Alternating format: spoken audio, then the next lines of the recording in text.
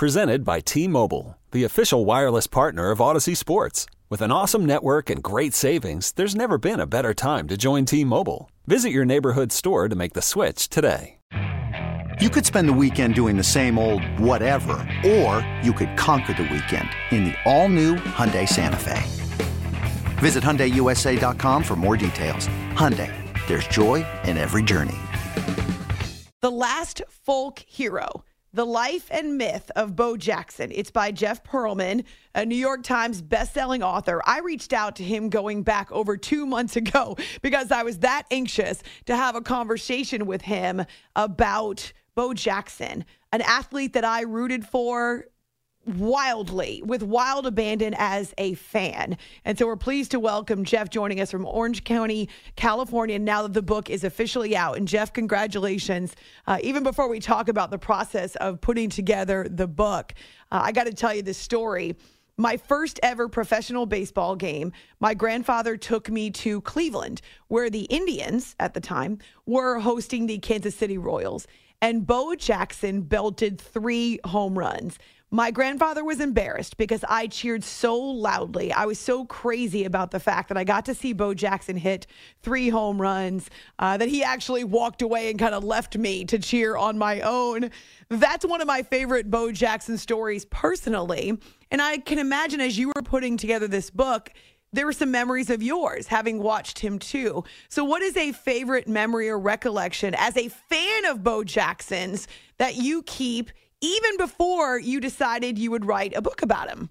I would say it was when I was 17 years old, 1989, and Bo Jackson led off the All-Star game with a home run. It was in Anaheim. I always fantasized about living in California. I was in New York. I now live in California, but I always there's something about California. It was like everything about it was just perfect. It was he led off. It was in California. In the booth was Vin Scully with Ronald Reagan. What?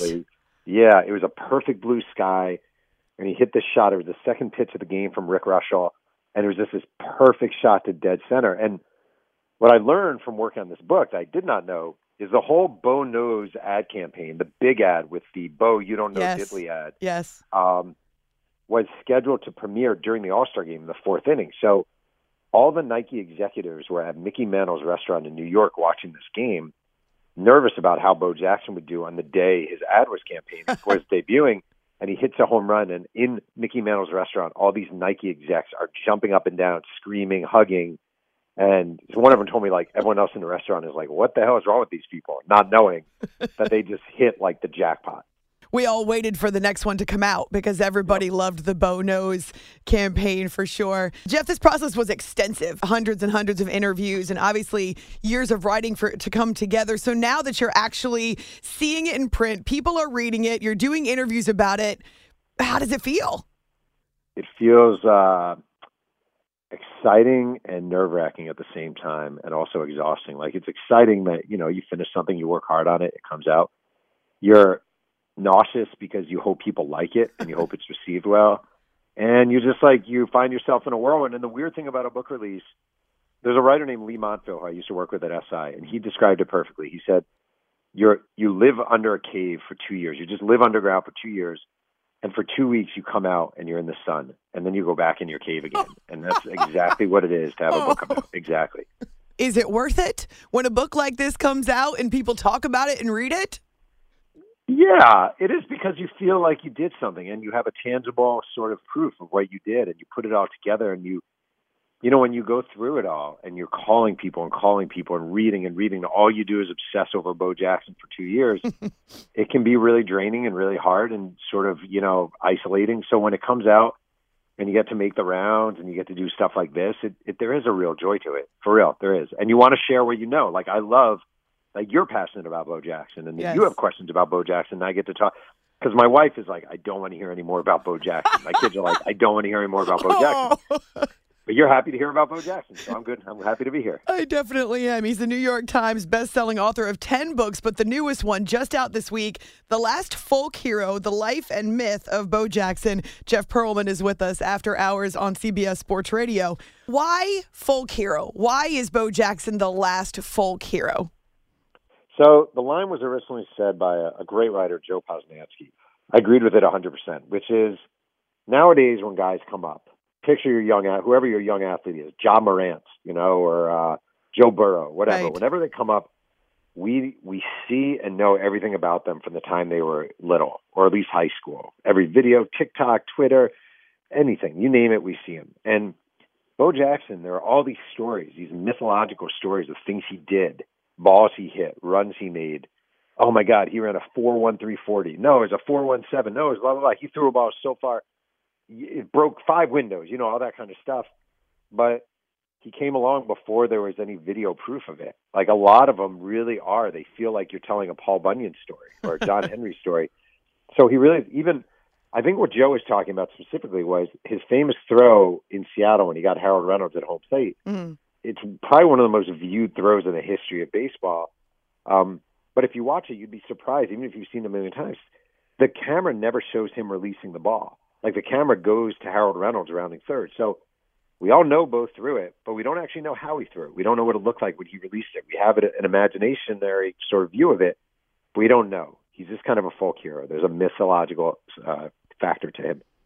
As you were going through the research and talking to so many people who had been part of his life at various stages, did you find out that most of the stories are true, or that they are myths and they're not actually founded in truth? I would say most are true. It's funny. He wrote in his autobiography in 1990, an autobiography he wrote with Dick Schaap, and he wrote about going 0 for his first 21 at Auburn with 21 straight strikeouts. Whoa! And which is crazy and really bad, and kind of amazing that someone could be that bad and strike out his first 21 at-bats in college. It also turns out it's not true. In his first game, they played Illinois State, and he was 2 for 5. His first at-bat, he had a single. Now, then he went 1 for 19. But, so you do want to, you double, you triple check, you make sure things are right. Did he run a 4.13 40? Yeah, he did.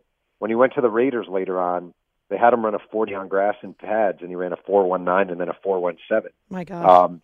In high school, he stole 90 out of 91 bases. He set, as a senior, he set a single-season national high school record with 20 home runs and in 25 games, and he missed 7 games because he had track meets. He won the state decathlon championship both his junior and senior year in Alabama. He also set 5 state records in track and field. And his senior year, he won the state decathlon championship, sprained his ankle in the process. But the day after winning it, started his only game of the year for the McDory baseball team and threw a complete game 13 strikeout gem. So he was just ridiculous. Like, his athleticism is ridiculous, and most of it honestly checks out.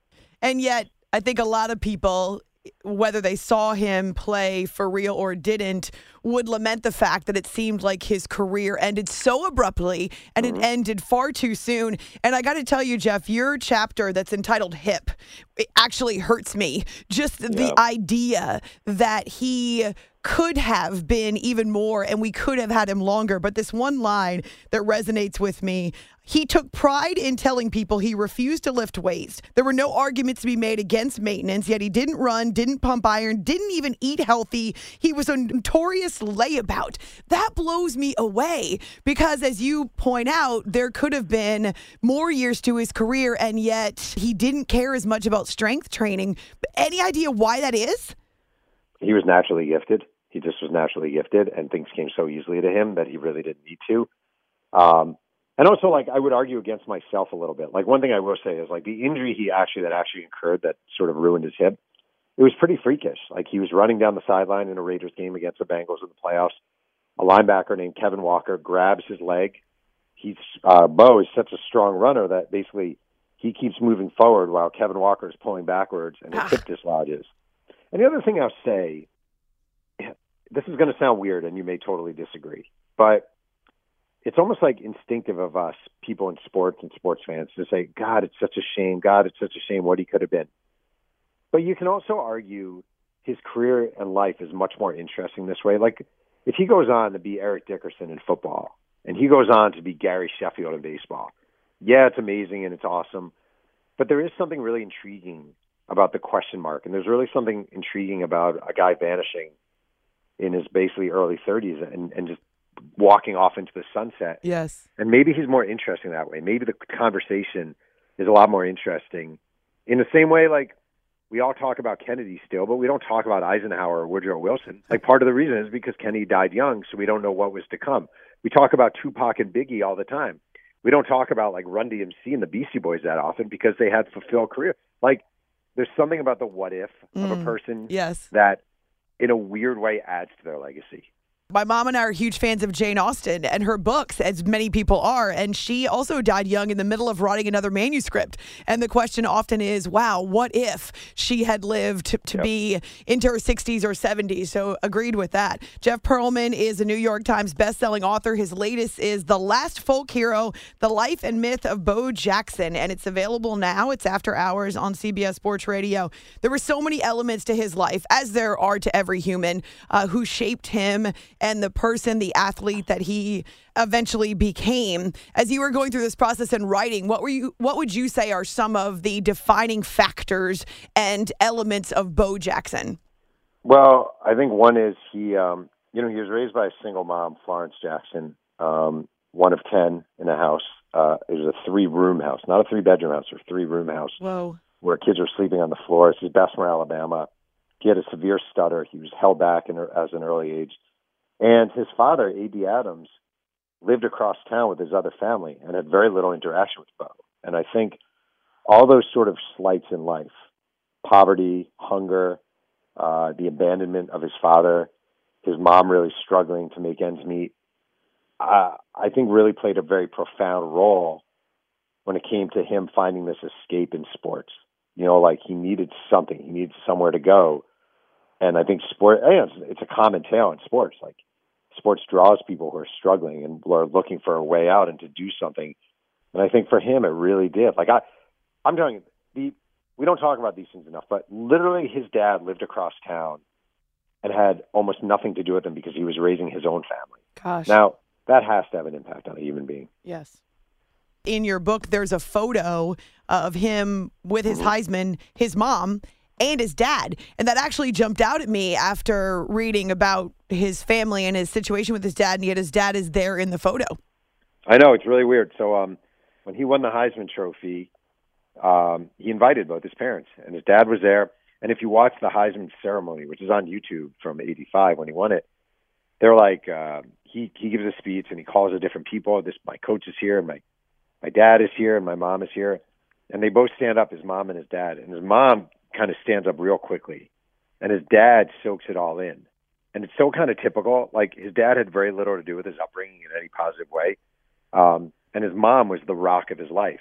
And his mom was not the one who soaked it in. It was his dad who soaked it in. And it's just, sort of BS the way that happened. Mm-hmm. He was really scarred by his father. There's no doubt about it. What did his teammates have to say about him in football and in baseball about being part of this career that actually was so successful, an all-star in 2 professional sports? It kind of runs all over the map. Like, in baseball, there's a lot of regret or sadness over what could have been. Like, when he signed with the Royals instead of going to the NFL out of college, he was like a very, very raw Mike Trout. Like, he had Mike Trout talent. He truly did. He could have been a 5-tool guy. He had this Greek god body, physique. He had all the athleticism. He loved baseball. And for a brief sliver of time, he got really hot in the minor leagues his first year in '86 in Memphis, came up to the majors, showed all these flashes, and the Royals really thought they were onto something. And then he decides to play football. And, the team was really upset about that. The players were upset. The front office was upset, because they knew he needed development in baseball. So a lot of those guys, Willie Wilson, Frank White, Brett Saberhagen, really in the newspapers and to his face gave him a lot of grief and felt he was making a huge mistake. And in football, initially especially, there was a lot of resentment because when he agreed to play football, he referred to it as his hobby. I'm going to make a hobby out of football. And there's early when he reports to the Raiders, one of their linebackers, Rod Martin, just is all over him, and he's basically like, "This. You may call this a hobby, but this is life for us. Like, this is no hobby to us." And he was not a guy who made super close friends on either team. He had a couple of pals, but he just wasn't that guy. He wasn't hanging out, going for beers. He wasn't hitting on women. Like, he was a guy who went home to his wife, went home to his kids, and just wasn't. the Raiders and the Royals, neither team had his phone number. They didn't have his home phone number. Whoa. So when it was time to reach out to him, they had to reach out to him through his agent. Interesting. Yep. What type of interaction, if at all, did you have with Bo in writing the book? Very little. When I first started working on it, I wrote him a letter and sent him a bunch of my books. And one day he called me up. We spoke for about a half hour. It was very pleasant. He was very nice. He said, he basically said, like, I don't care if you write this book. I have no interest in helping. Like, I get approached all the time. I don't want to do it. And I said, that's fine. I understand. I had a real goldmine moment, though, which was, as I mentioned, Dick Schaap wrote his autobiography in 1990. And before Dick Schaap died, he donated all his audio recordings and all his interview transcripts from that experience to the Auburn Library. And for 30 years, those things just all basically sat in the basement at the Auburn Library. I was made aware of it. I think I sent Auburn $250 to transfer the interviews onto audio, and wow. I received this enormous file with, like, I don't know how many pages, maybe 500 pages of transcribed interviews, most of which was never used before. So it's basically like talking to a 28-year-old Bo Jackson, right, and having all this fresh material. It's one of the best finds I've ever had. I was going to say, what was that like for you? You're essentially hearing his stories in his own words. It was remarkable. It was amazing.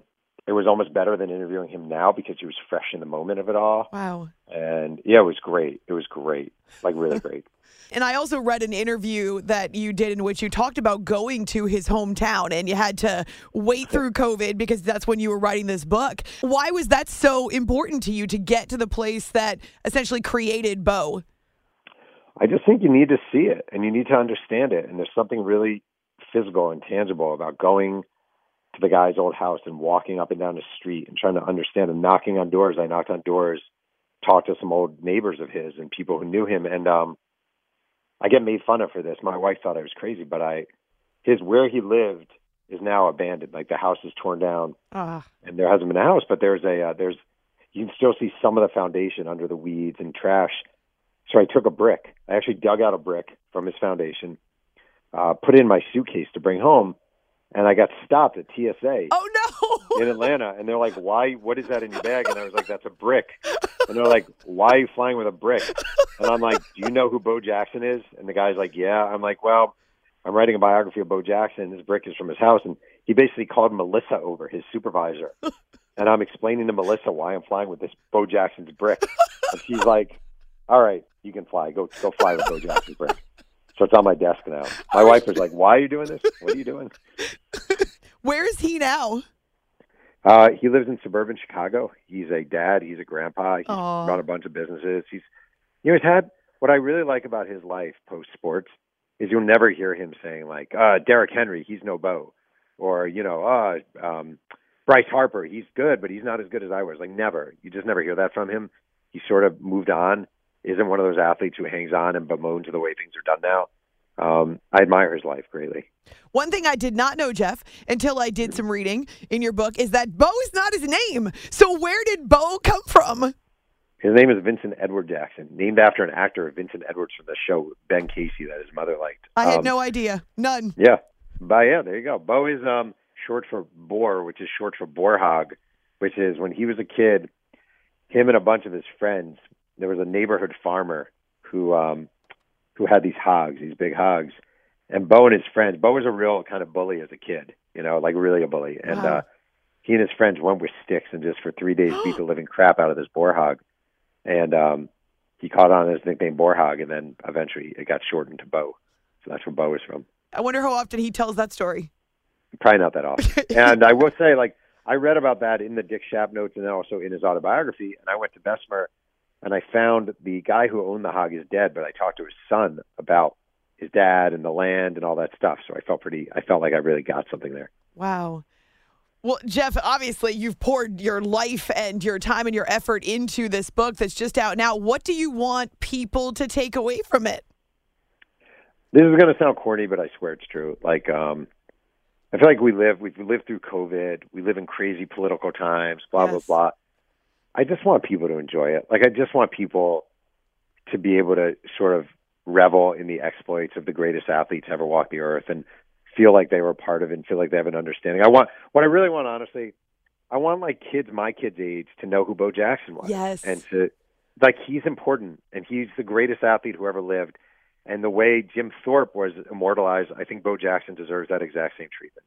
It's funny because I work with producers and also speak to an audience that does include a lot of sports fans who never saw Michael Jordan, never saw Joe Montana or Jerry Rice, or in my case, Larry Bird is my all-time favorite athlete, Magic Johnson. Bo Jackson belongs in that category, and it's a great way to at least capture a piece of him and make him immortal. So the book is out. It's called The Last Folk Hero, The Life and Myth of Bo Jackson, and there's so much we don't know about him. So you want to grab this book from Jeff Pearlman at Jeff Pearlman on Twitter, New York Times bestselling author. And I'm so grateful for a few minutes. I learned even more, and I can't wait to finish the book, Jeff. Thank you. Oh, thanks for taking interest. I really do appreciate it.